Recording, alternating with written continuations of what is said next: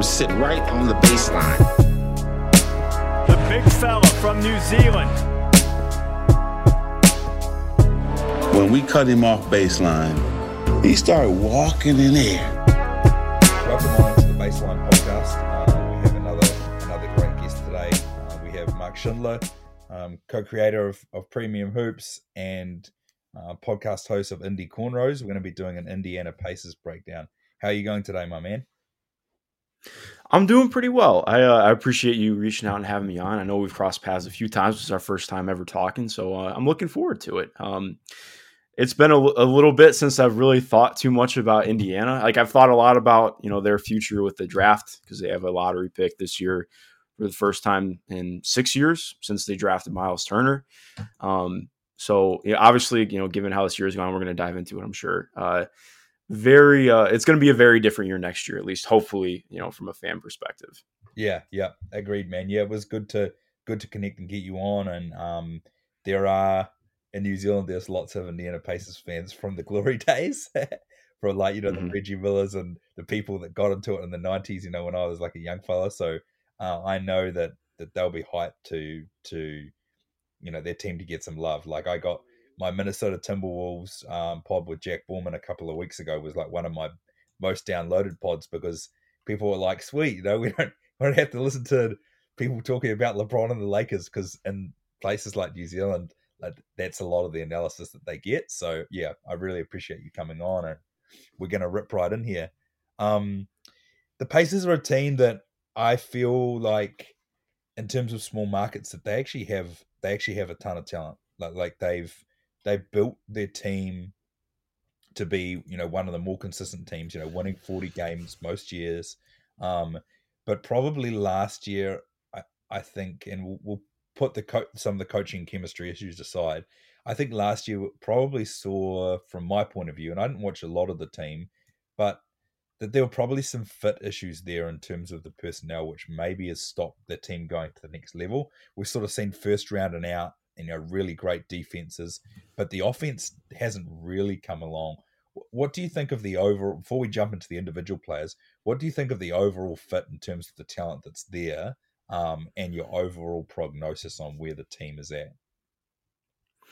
Yeah.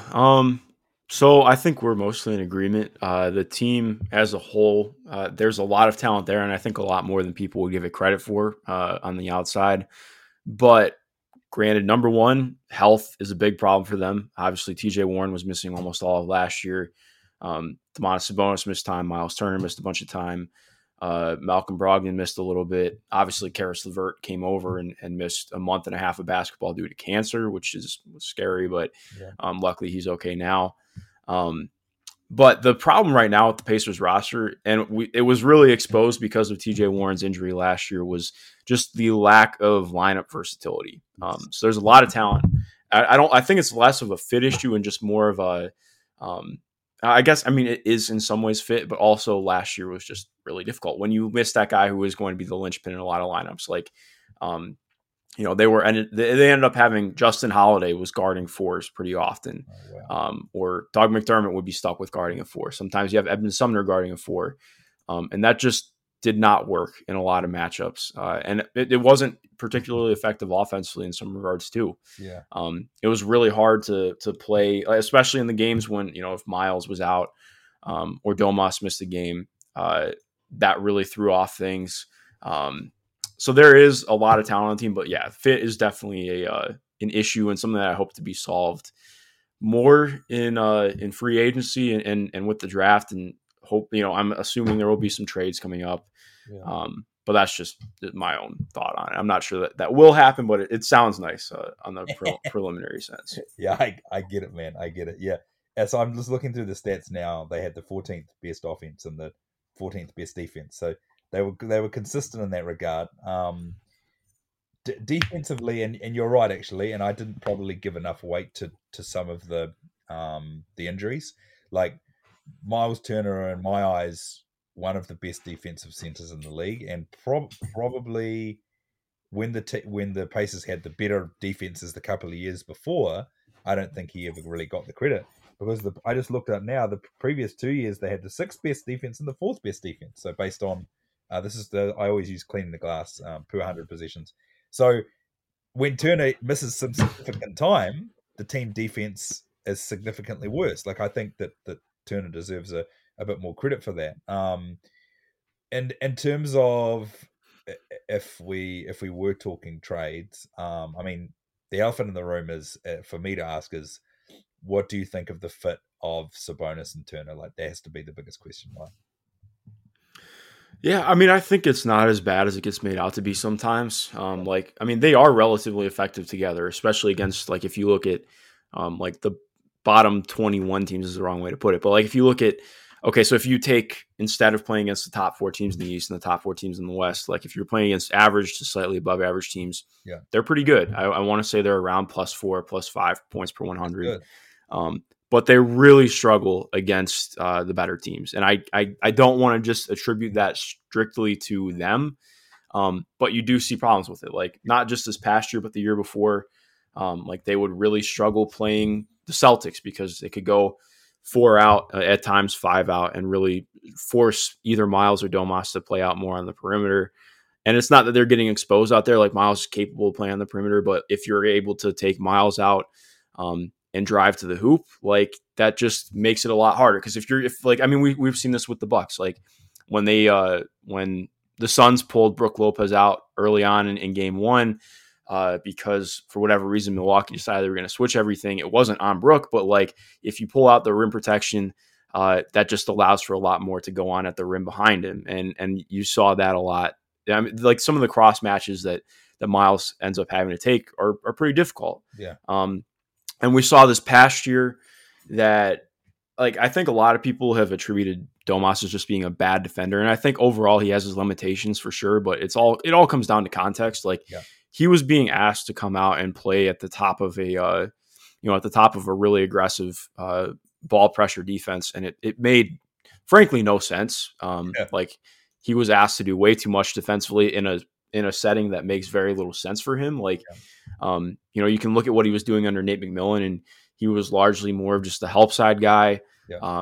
They did a really good job of keeping him out of pick and roll actions. And if he was in them, they were playing a little bit closer to the screen and not playing him in drop because that's not how he's impacting the game.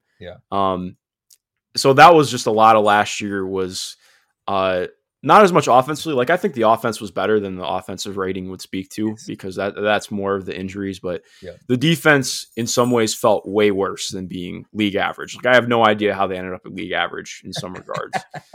It was some of the most questionable defense I've ever seen. Like, going over on high ball screens for Ben Simmons. So like, Ben Simmons pulls the ball screen from 30 feet out. And you go over the screen on a non-shooter, and it's stuff like that would happen throughout the course of the year that just, it didn't really make a lot of sense. So it's hard to look at this last year and, put too much on the players. I mean, I think like you mentioned with Miles, individually, he had the best defensive season of his career before he got injured. If he doesn't get injured, I think he would have been deserving of second team all defense. But he ended up missing, I think, 16 or 17 games to close out the year. But also a lot of it was like so many people were like, oh, well, Miles is just awesome. Like he is the defense. And in some regards, that's true. But like they funneled everything to him. And he's probably the second best rim protector in the NBA. If not like, second best. I would actually say that he's maybe even a better pick and roll defender than Gobert. Gobert's just a miles better rim protector because of what he can do. But like when you're constantly putting somebody in a 2-on-1, he makes it look good because he can routinely neutralize a 2-on-1. But like, I mean, if you're getting put in a 2-on-1 situation 25 or 30 times a game, like you're bound to give up a lot of easy looks at the rim. So like they defended pretty well at the rim, especially with Miles in the game, but they gave up the highest rim frequency in the NBA, if I remember correctly, at least for most of the season.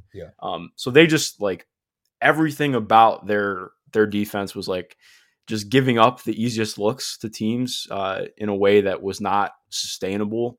And you really saw that, especially when Miles was out, because they did not adjust their defense in a lot of ways. And it was pretty ugly, frankly. But yeah. That's amazing analysis, man. And I think that's the context that sometimes, hardcore fans who really dive in will know, but that's the context that's required when you say, hey, look, why why are we doing certain things, and why does it mean at the highest levels we can't beat these other teams? And that's the context that's required when you're breaking down someone like Sabonis. He can't he can't help. It's like Yusuf Nurkic is a great example with the Blazers to use. If you don't have a point of attack defender, that's going to help ice the pick and roll out to other help guys, or you're trying to not just leave Yusuf Nurkic on cleanup duty, then because you don't have someone who's able to navigate those screens and able to shut down defense in transition, then guys like Sabonis are like they're the ones that cop all the shit, but really it's about the other personnel. And obviously, you talked about those other injuries. If I'm looking forward and breaking down the roster now, how Malcolm Brogdon obviously signed the big deal 2 years ago to join the Pacers. It was obviously a sign and trade. I'm a massive Brogdon fan, and I love his skill set. How has his time been with the Pacers, and do you feel like he's truly hit his straps with this team? Yeah, I mean, I think he's been phenomenal. He's been in some ways better than I thought he would be. Like, I liked him a lot in Milwaukee. I wasn't sure how he was going to scale up. I mean, obviously he came off a 50-40-90 season. There were injury concerns, and those have popped up a little bit, but the Pacers have a really good training staff, even though, with the injuries they have. I think it's important to remember, like, same thing with context. They bring on a lot of guys who have injury concerns or are injury prone, because when you're a smaller market team, or their way of putting it normally is they want to find guys who are maybe undervalued and try and really take advantage of that to make a better team. Yes. So point being with Malcolm, like, I think you've seen a lot of, I think he's been a little bit stretched sometimes in what he's asked to do, but we really saw for the first time, because the minutes that he did get to play with Victor Oladipo last year, they were or I guess I should say 2 years ago now, like, Victor was still coming back. It was a lot of clunkiness, very my turn, your turn, and that definitely carried over into the playoffs. You look at this year, their first 10 games together when Victor, before he got traded, they actually looked pretty good together. A lot of Malcolm leading the charge, was mainly the lead ball handler, but the ball movement was really good. And then you saw there was the stretch when, after Victor got traded, Karras came back, obviously, but he's out for a month and a half due to cancer. And you saw Malcolm get really overtaxed, trying to be the primary facilitator for the team. Yeah. But then when Karras came back in, they really started to mesh and find some pretty good synergy. So Malcolm was initiating a lot of sets, and Karras was, normally the actions would be designed for him. So, like, he'll come off an Iverson cut or something after Malcolm heads to the rim. And as much as I mean, there was a lot with Nate Bjorkgren that was not great. The way that he designed the offense, I thought, really made sense and was very good for getting guys looks that were beneficial to them. And it gave me a lot of kind of just real interest for what Malcolm and Karras can do next season. Like, I still think it's not an ideal backcourt, but I just don't think that I'm too worried about, like, a lot of just fans in general. Like, I don't consider myself a fan. I just try and analyze the team. But, like, yeah. I know, like, because I get asked all the time by fans, like, well, when are they going to get a true point guard? I mean, I think Malcolm is definitely more of a combo guard. He's got he's one of the best drivers in basketball, but yes, he just struggles a little bit with his passing. Like, he can make some advanced threes, but it's not all the time. Karras is probably the better passer of the two. Yeah. But he doesn't have quite the same ability to get to the rim that Malcolm does, or at least he doesn't get there with the same consistency. Yeah. So I think, when you put them together with Domas, you get enough playmaking at a high-end level. But then again, when one of them is out, that totally changes up how the playmaking looks. Yeah. But point being, Malcolm has been fantastic. I actually think he was probably the best player on the team last year. Domas was really good, but I mean, again, the defensive stuff does come into play. And Malcolm has just been a fantastic player all around. Really grew as sorry, I know I'm going on. I'm almost done with you this one. It's good. He really grew as an off the dribble shooter last year, which was a cool development because he was good from mid range. His first year, like, he was good pulling up from two. Really developed as a 3-point shooter off the dribble last year, which was a huge development for him. It's still not all the way there. Like, teams really dared him to do it, and that clogged up the Pacers' offense at sometimes. Yeah. But that came back more as the year went on. So a lot of signs of encouragement for him moving forward into next year. That's awesome, man. And I love that. That's a part of his game I love is that he's a guy, probably like 6'5", 6'4", 6'5". You never know. So I'd say 6'6" on one side, but the guy's 6'3". But he's not a huge. He's got good positional size, but he's not huge. But he uses his strength, guile. He's got such a great package at the rim. And when you add to that his strong outside shooting and also off the dribble, which I didn't realize. You're talking about him raising his level to being a strong starter. And when you add strong starter, it's not fringe all star yet, but you're working your way up those levels. And then obviously add in. I think the fit with Levert is good. And we'll talk on Caris Levert now.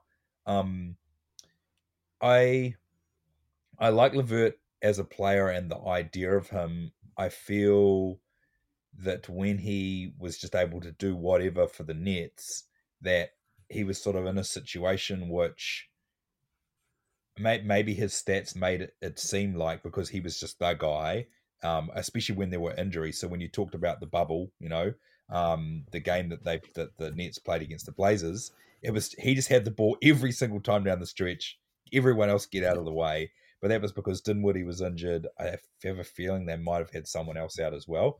So I like Levert's game, but I think we haven't truly seen him in a situation where he's been healthy with a healthy team around him to truly evaluate what he's been like since he's elevated his game. And I think that he'll be able to do that with the Pacers. How do you see him fitting in? And if he's fit this year, what can we expect to see from Levert? Yeah, I mean, I think my hopes for him next year, like down the stretch of the season, he was fantastic. Part of it is like again, you have to take into stretch. Like Miles was out, they played with like just an absurd pace, and we're out in transition a ton as the year closed down. And frankly, the team just was not bought into playing defense. And I think a lot of that was some of the stuff going on in the locker room that resulted in Nate Bjorkgren being let go. That tends to leak out on court, and I think we definitely saw that. But Karis, I think to close out the year for like the final 12 games, like him and Domas were both putting up like 25 points per game on above league average true shooting. Awesome.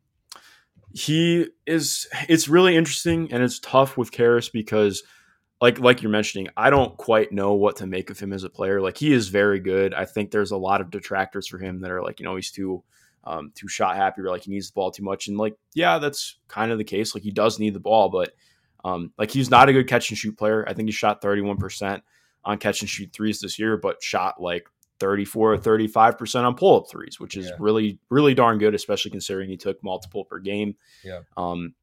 When he does get to the rim, he's very good there.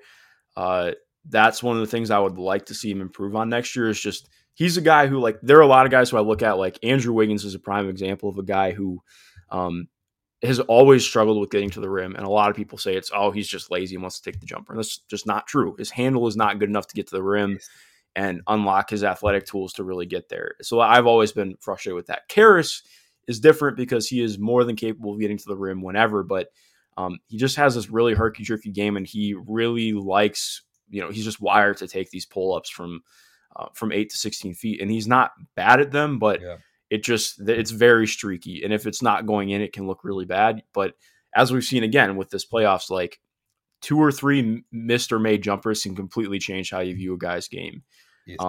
I'd like to see him get to the free throw line more, get all the way to the rim, because that's when he has his best passes. Like, he's a guy who's capable of fully collapsing a defense, but it's more about just, okay, well, can he do it consistently? Because I think there's that aspect to his game that could unfold, and I really want to see that next year from him. But he had a good year with the Pacers, especially considering, what he came off of. Like, how many guys have we ever seen get cancer in the middle of a season, get treatment, miss time, and then come back? I was really impressed with him this year, and I tried not to be like overly critical and evaluating him throughout the year, but ultimately he's just a really fun player to watch play who has a solid impact on the game.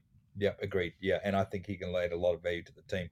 The next two we'll talk about is TJ Warren. I think offensively, like probably the reason that contributes. Probably his absence contributed to a lot of the reasons that the team struggled offensively. Even if you take the, maybe some of the clunky offensive sets out of it.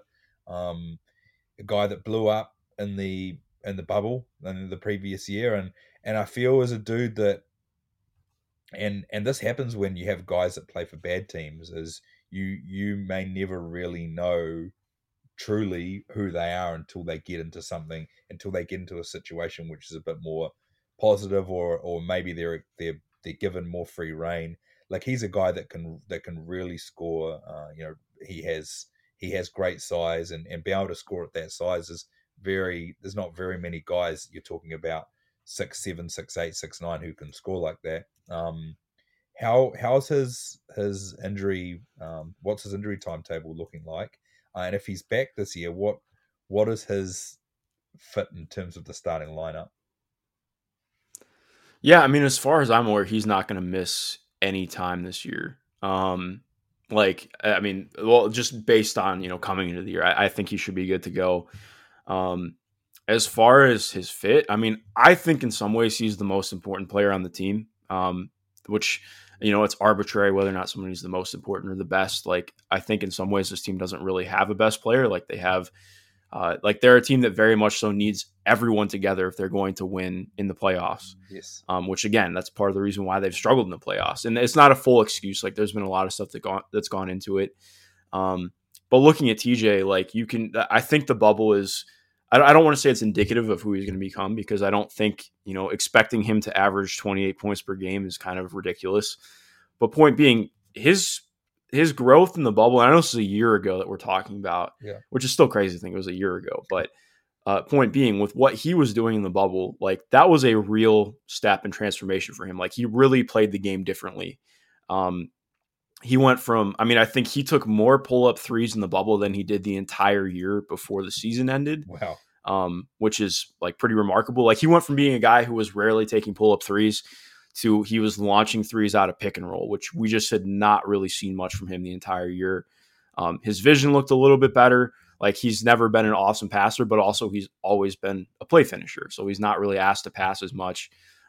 That's an aspect that, okay, if he's getting those pick and roll opportunities, if he's taking stuff from behind the arc like that, he's going to be guarded differently, and there are going to be playmaking opportunities for him, and that opens up more for the offense.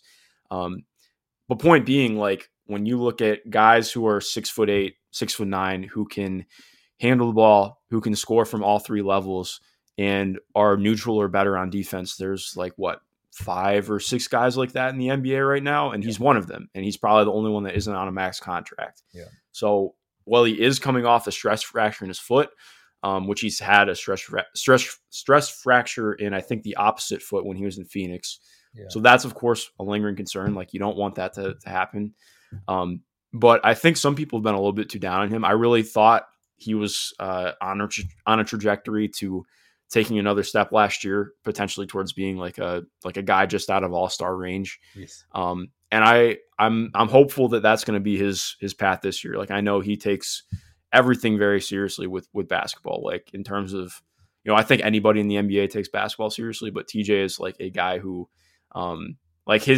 just to give you an idea, like, his Twitter bio used to just be "at a gym near you," and that's very indicative of who TJ Warren is. Like, this guy just wants to play basketball and do it well. Like, I was saying this to somebody the other day. I was like, if he could have his minutes limit removed, like, he could play the entire game, I think he would contemplate playing in a different league, because he's that much of a basketball guy.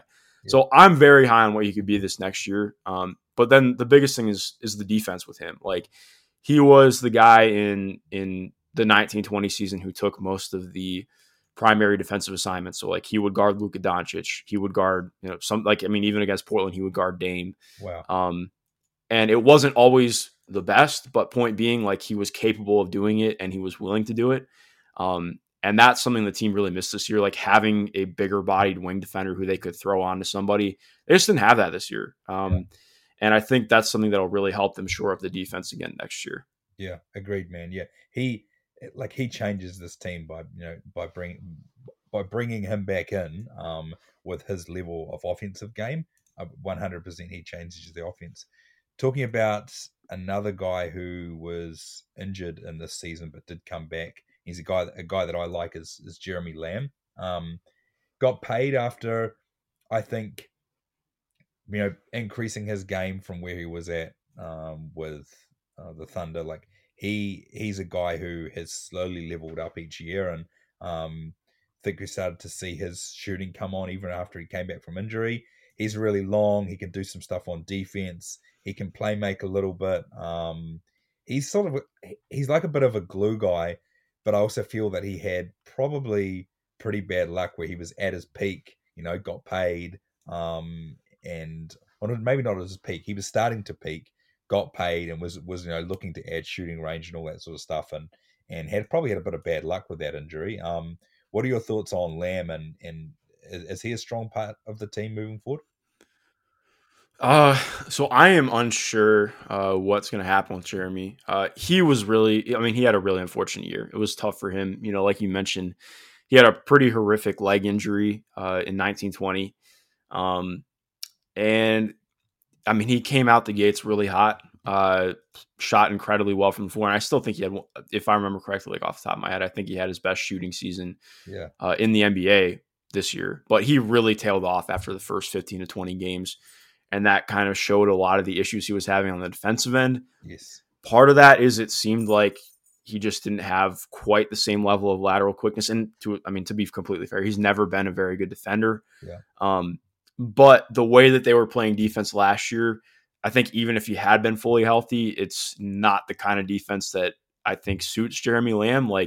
They were asking for a ton of way over aggressive play, and Jeremy Lamb already struggles a little bit with being too aggressive on the ball or just missing stuff off the ball. Yeah. So, taking a guy who maybe his lateral quickness was down, and again, it's hard to note that, just throughout the year, asking him to go out and play this really aggressive form of defense was not pretty. It made his minutes became a little bit untenable for the team as the year went deeper. And he kind of went down the depth chart as, part of it is he re-aggravated his knee during the year, but also that coincided with him starting to lose time in the lineup and go down the depth chart. So I'm not really sure what to think about where, what his role is with the team next year. I think I've been higher on him still than most people. Like a lot of fans are like, oh, he'd be a great guy to throw in his salary for a trade. And I'm like, well, it's not that simple. They signed him to the full MLE a couple of years ago, and he was probably their biggest free agent signing in 5 or 6 years. And that means something. An organization is not just going to sell off on those guys right away. But point being, okay, under a new coach, under Rick Carlisle, who presumably is going to get more out of everyone on the team, because that's something he did well in Dallas. He's a guy I would understand if they parted ways with him in a trade this offseason to try and free up money elsewhere. But he's somebody I would love to see if he can have a bounce back season with Rick Carlisle, because he does bring a lot of value to the team if he's healthy. And if he's fully healthy, I think he's on a good contract. But it's just actually seeing whether or not that plays out, because if the defense is at the same level it was last year, it's hard to see him getting a lot of playing time. Yeah, that's fair. Doug McDermott, the next player on the list, he's a guy I used to do a little bit of Bulls coverage, and it seems he's a guy who's actually played some of his best ball for the Pacers. Unfortunately, that means with him being a free agent that the Pacers probably got criticized for that deal when he first signed it. Funny how the NBA works. And then he played well, and that deal actually ended up being a bit of a bargain, because anytime you can get a shooter that's on $7.5 million or whatever it was. I know the guy's not a great defender, but at the end of the day, if you're able to shoot it like he's a pretty good shooter, then you're going to have a home somewhere. What do you think his next deal will be? And will the Pacers use his bird rights to bring him back? And what are your thoughts on McDermott overall? Yeah, so I not to take over, but I want to intertwine this a little bit with TJ McConnell, because they're they're at an interesting crossroads, the two of them, this summer, because the Pacers can really only afford to pay one of them. They're not going to go over the luxury tax to sign both. Yeah. So unless there's some real finagling with the roster and they try to sign both, I don't think it's going to happen. It's interesting because with Doug, I mean, he had the best season of his pro career easily. Like, Yeah. it was odd because he had some real shooting struggles early on in the year. Like, he was shooting below league average from three, which is very unlike Doug McDermott, but he righted the ship as the year went on. But it was really special to see him add a part to his game that we hadn't seen. Like, he added a real dribble drive game. So like, if he got ran off the line, he took the ball to the rim. And I want to say he was actually the best rim finisher on the team this year. It was either him or Miles. I can't remember off the top of my head, but point being, like, shot like 68 or 69% at the rim this year, which is really good. I mean, he punched home some really nice dunks. So he just reached an entirely new level as a play finisher that we hadn't seen before. Like, he went from somebody who, you could rely on him to hit, or at least take movement threes, hit an open catch and shoot. But adding that aspect to his game this year was huge. They really missed him when he missed time. Overall, I just thought he had a fantastic year. And that's what makes things murky, because he played himself into a very big deal this offseason. So I wrote a piece on this last week, and like, looking at last year's MLE guys, like guys who got the full MLE, it was Jay Crowder and Derek Favors. And I think Doug would probably get paid more than either of those guys right now, just because movement shooting is just about the most valuable skill in the NBA outside of playmaking and ball handling. So like, I mean, Joe Harris got paid $17.5 million for 4 years. I don't think he's going to get that, because Joe Harris is at least like a neutral to sometimes okay defender. And he does a little bit more with the ball in his hands, but I do think he'll end up getting more than the MLE, probably a little bit closer to being down towards, like the $10 million mark. So like, maybe like, I think he'll probably get like, I'd say like 12 for 3 or something like that. Yes. I don't have like any full range. Some team could really be like, hey, we're just going to pay Doug McDermott $45 million for 3 years and go all in on him. But like, honestly, if I'm the Pacers, it's just a lot of, okay, well, I mean, looking at TJ McConnell too, he had his best year as a pro last year, but then a lot of it too is, a lot of the players struggled in the new system. Like, the new system was perfect for TJ McConnell. Like, he was pressuring guys 94 feet. He recorded, it felt like, more baseline steals and inbound steals in one season than anybody has in a career. It was wild. And he did a ton of stuff. Like, he shot, I think, 59% from the short mid per clean the glass, which is like the 99th percentile. And he took a lot of those. Wow. I mean, he was often in the closing lineups. He was kind of the go-to guy at times as the shot clock wound down. And he was just really good this year. But at the same time, I wonder, okay, well, what does that look like under a new coach running new schemes that aren't necessarily tailored to what you're doing? So I think in some ways it would be a lot harder to replace Doug. It would be very difficult to replace TJ either, but it's a very interesting thing to see how the Pacers are going to attack this offseason, because both players were very significant to what they did last year. And I'm genuinely curious how they're going to approach things moving forward. Yeah, that's good, man. And TJ was the next one we were going to talk about. He was on JJ Redick's podcast. I think I'm a bit behind on them, but I listened about a week or two ago. Just a great dude, and the way he talked about defense, like, I love those podcasts, because JJ gets dudes on and they like get into the weeds and talk about, like, this guy's a great defender, and they actually talk about real complex sort of about the reads, and it was really great. And just to hear a bit more around TJ was really fascinating. And I didn't realize he was only on a $3.5 million deal. He's probably played himself into something a bit bigger, but it's tough, because like, if I was running the Pacers, if I was the owner, like, look, I wouldn't want to go into the tax either. That the team isn't at the level, I think, where you, if you were a perennial playoff contender, then maybe you look to go into the tax. But I totally understand that. Justin Holiday, another, like, I feel like Justin Holiday was probably considered a journeyman a couple of years ago, whereas now I'd look at him and say he's moved into like decent rotation wing on a good team. Like, he does a few things well, and he's not he's not uber efficient in terms of his scoring. But he's big. He's able to guard a few different positions. And he can score at a decent enough rate. Yeah, so he's interesting too because he's another guy who really faded as the year went on, and that's less about him and more about like he was another guy completely overtaxed. Like within the first 30 games, as they really struggled to find their way without TJ, like he was playing like 36, 37 minutes per game, and it was crazy. Like I actually caught some flack from fans because I swear to God, after every single game, I complained about like.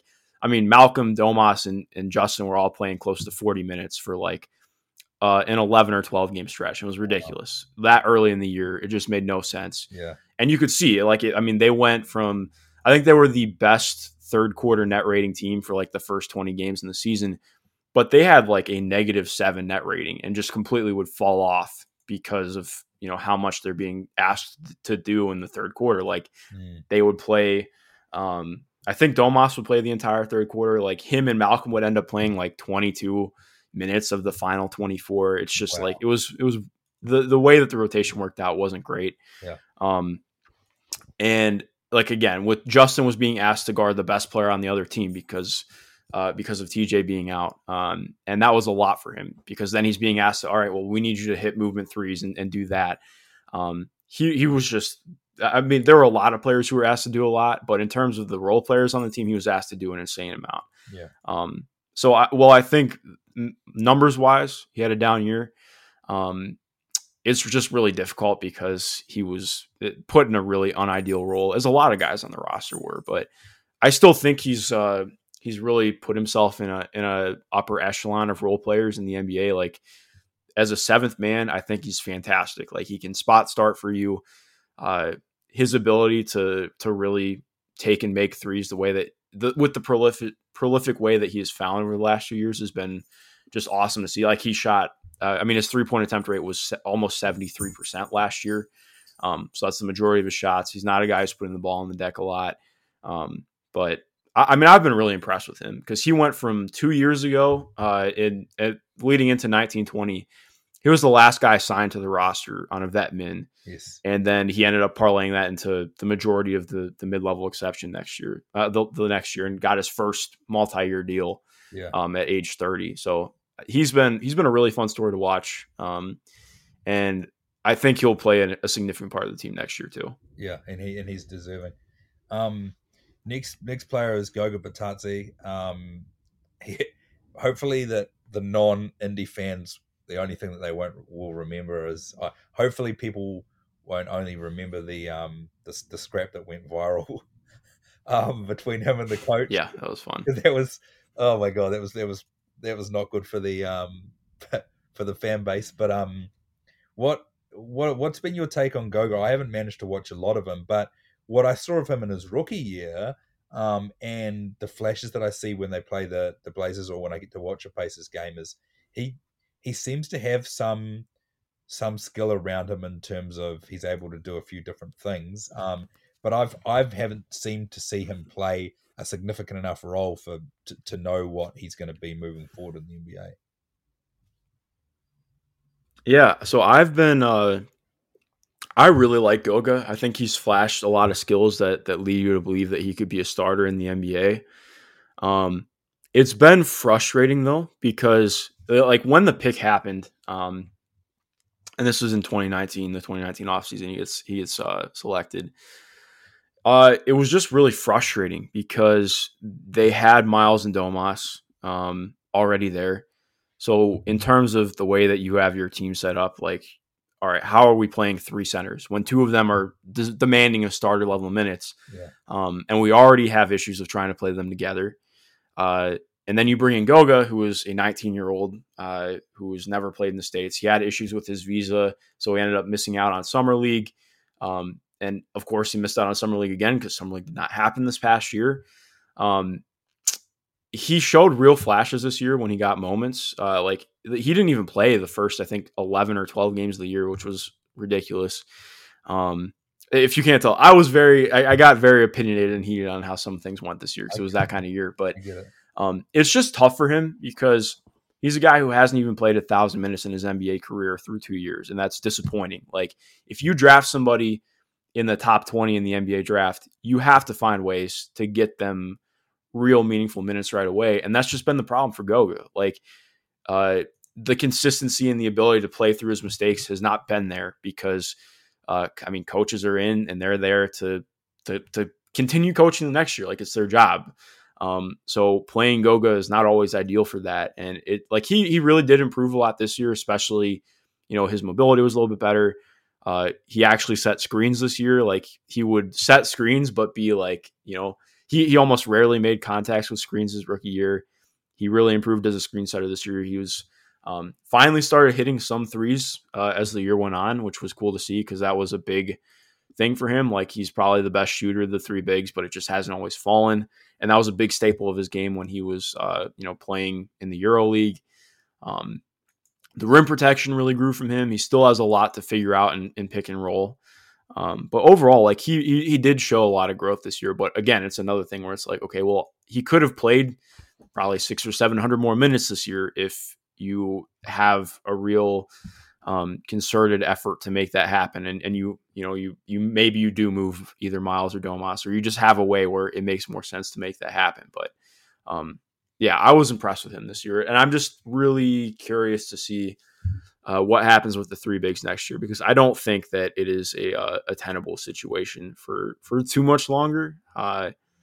Just because at the end of the day, you need to find ways to make the most out of your roster. And if, at the end of you have to find a way to get Goga more playing time. And I'm just not sure how that's happening yet. So, yeah, agreed. And I think that was the problem, was that I don't know, unless it's DeAndre Ayton, a similar player, I'm not sure about using lottery picks on bigs unless they're someone who's a real game changer, especially when you already have those two bigs there. So, to not be able to invest in him, and he's coming up on a few years in the league now, it'll be interesting to see what they do moving forward. Aaron Holiday, the third of the Holiday brothers, played a bit of combo, and then it seemed, so Cleaning the Glass says that he was classified as a wing in the last year.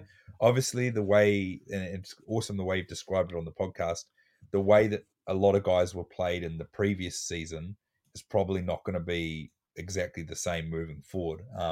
What do you see Aaron's role in the team, and how have you felt about his play on the Pacers as an overall?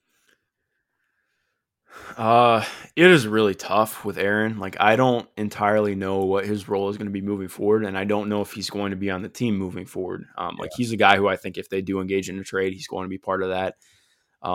This last year was just rough for him. Like, he went from he was one of the guys who really performed well in the bubble. Like, he wasn't running much more offense, but just he seemed to really find himself. Like, he got more comfortable going to the rim. He was taking and making the three with real confidence, and just overall looked better. And he was put in really good spots as well to make things happen.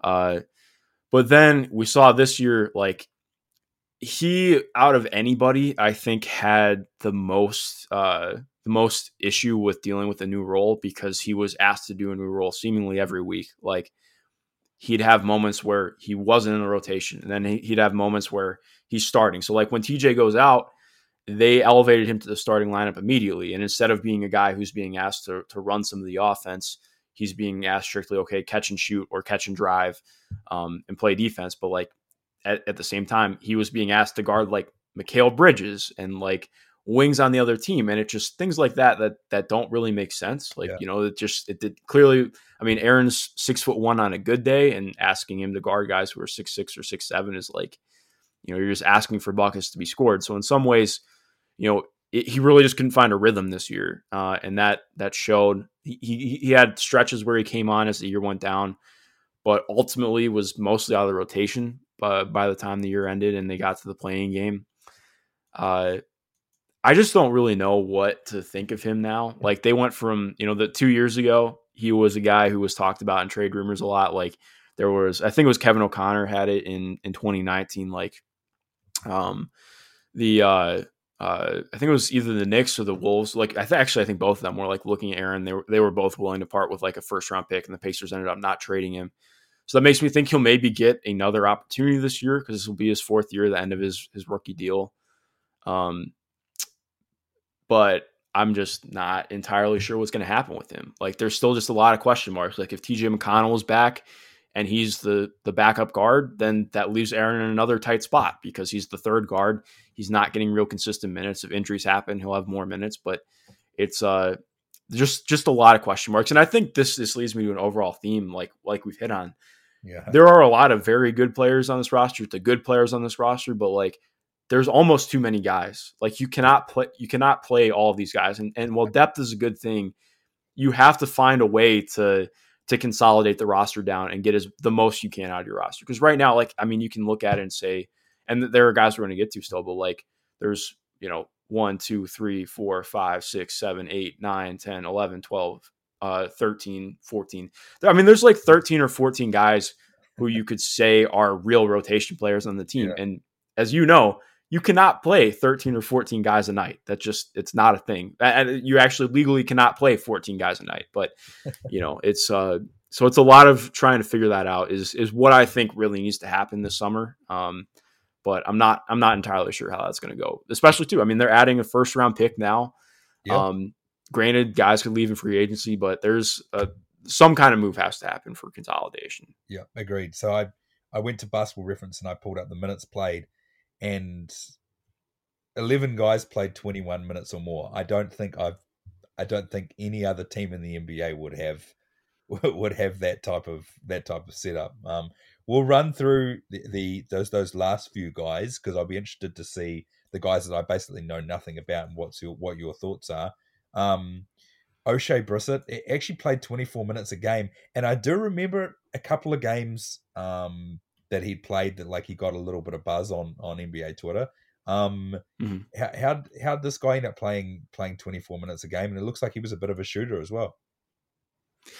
Yeah, so it's kind of wild because he was essentially Miles's replacement. Like Miles went down in early April or March. I can't remember off the top of my head, but they signed him out of Fort Wayne because he played for the Mad Ants this year after being cut by the 905 up in Toronto. He played really well for Fort Wayne in the G League bubble. And then he got called up and he went from like, everybody's like, okay, well, is he going to get minutes? I think he played 30 minutes altogether in his first like 10 games with the team, DNP'd a bunch of them. And then Miles goes down and they're like, okay, you're starting now. And he started the final 16 games of the year, put up, 13 points, 7 boards on 47, 42, 76 splits. Amazing. It was really like part of it was a little bit frustrating because it's like, all right, you had this guy, like there were opportunities where they could have signed anybody to come in and try and play as a 3-4. Luckily, it was O'Shea and it worked out for him.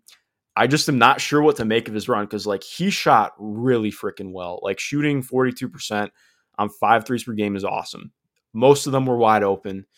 And that like begs the question, like he never shot above league average in the G League this year or prior. He never shot above league average from 3 when he played at Syracuse. And he's just never been a good shooter before. But then you have this massive explosion. It's like, okay, well, that's the guy who maybe solves some of our problems. Like, I don't think he's a starter long term. I really think he's more of like your first forward off the bench. Still an awesome fit, like awesome to have. Like he really solved a lot of things defensively for the team that they missed when Miles was out. But at the same time, you wish you could have seen him play with Miles because we didn't see a lot of that this year.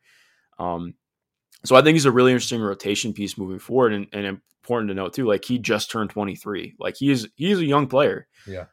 So it was really awesome to see them kind of hit on a guy who came out of their developmental system, even though it was only for a year. It's still part of it. But I just like I said to people a lot this year is like just you need to calm down a little bit with where you're at because like a lot of fans, of course, are like, oh, this guy is like he's going to be like our third best player moving forward. I'm like, probably not. Like, you need to relax a little bit. I'm very interested to see how this next year goes for him. And I actually think in some ways, like there's going to be better opportunities for him where he's not asked to do so much because Like there was a stretch where he was averaging like 2.5 blocks per game for like the first 10 or 11 games that he played. Wow. Because he was literally just being asked, like he was the entire line of defense for the team. Like That's he wild. was the backline rotator on everything. And he was really damn good at it. Like he's good at making vertical contests. He can defend out on the perimeter. He's a good closeout defender. But again, like just another guy who was like, he was asked to do so much, and I'm not sure what to expect with him next year, but I'm excited for him for sure. Yeah, that's fair. Yeah, he seems like he could be a good piece. Jakar Sampson, yeah, I mean, he's a guy who spent a bit of time with the Bulls.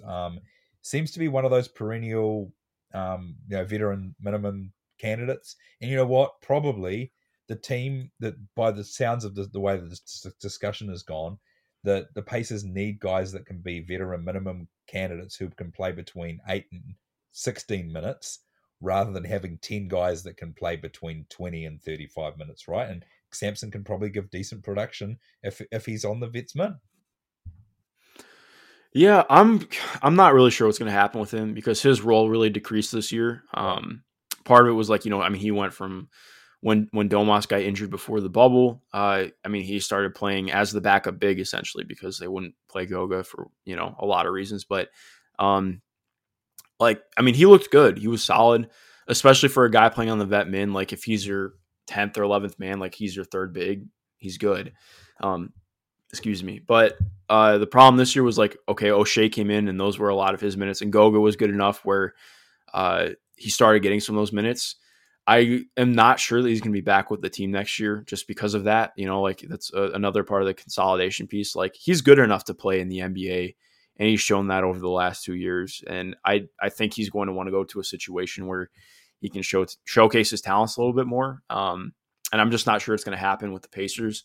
Like the thing I was really hoping for this year from him was like maybe he would start, taking and making corner threes. And I just don't know if it's going to happen now. Like that would really open up a lot for him in terms of actually being able to stick higher up in a rotation. And unfortunately just wasn't there for him. But he had a good year for just given his role and what he was asked to do. Yeah, agreed. Does Edmund Sumner is probably the next one there. Has some decent defensive stats. He's not a guy I've really seen anything of, but I've seen him, be mentioned as a defensive guy. What has he brought to the team? Yeah, so this was oddly enough, I want to say this was Ed's 4th year on the team, and he's somebody who I've always been high on as a guy who has a lot of potential. But just point being, like he played 53 games this year, which was more than his first 3 years with the team combined. Yeah. And that was really what was indicative for him. He really got opportunities this year, but also he was able to stay healthy, and that's been an issue for him throughout his career. Like part of the reason he slipped in the draft and was a 2nd round pick instead of a guy who should have gone 1st round, because he's probably the most athletic player on the team. Like he's just always struggled with health, especially when he was at Xavier, and some of that became an issue in the NBA too, but he really figured it out. He had a stretch where he got to start and he looked absolutely fantastic. Like, wow. I mean, he's putting up 11 points per game on 2 boards, 2 assists, which doesn't sound crazy, but like he was taking and making off the dribble threes, like shooting like about 40% from 3. He wasn't taking a ton of them, but like he went from being a non-shooter to a guy who just really grew in terms of confidence. He started running some actions. His passing expanded a little bit. Like he was him and O'Shea Brissett were 2 of the most encouraging signs this year. Like both those guys, even though it sucked because the team was doing really poorly, it was awesome to see 2 guys who were rather younger. Like I think Ed just turned 25. Both those guys really expanded their games and showed things that we just didn't see from them before. Like we'd always seen flashes of it with Ed, but he really calmed down as a ball handler and driver, and he was effective defensively and just overall a really good player.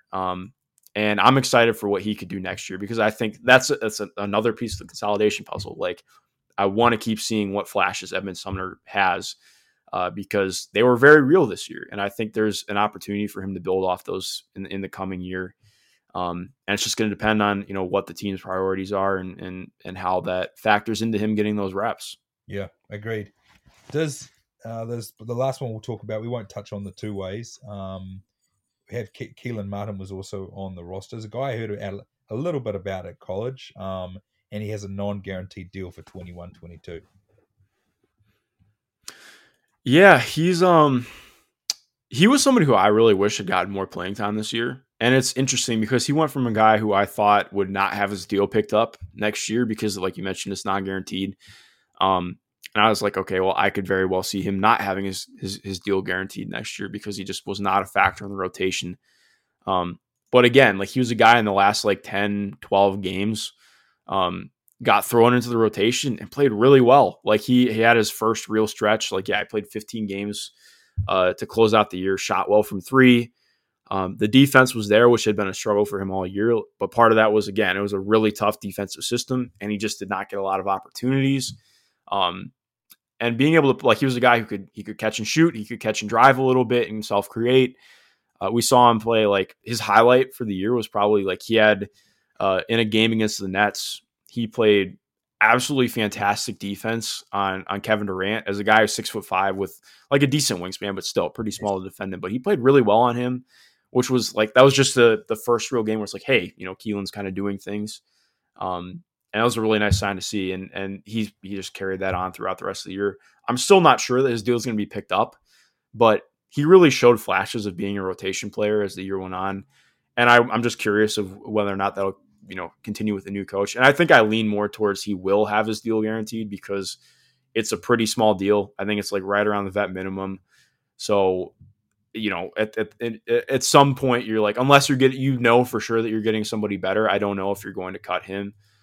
Because he showed flashes and he's been around the team, but I don't know. It's still, things are still pretty up in the air for him. Yeah, agreed. And I think that those type of players we talked about as we're finishing it up now, those type of players that you talked about at the end of the roster, they're more the ones that the team need to look to develop and try and get on multi-year minimums or sign someone to 3 years, 9 million, and then maybe look to condense the roster down and be like, right, we're gonna move off some of these. It seems like 2s, 3s, and 4s.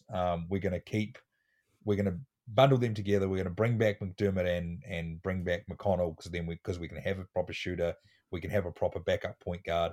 But we're gonna move 2 or 3 other guys and then bring the salary down, and then now look to invest in those guys at the back of the roster because you can't.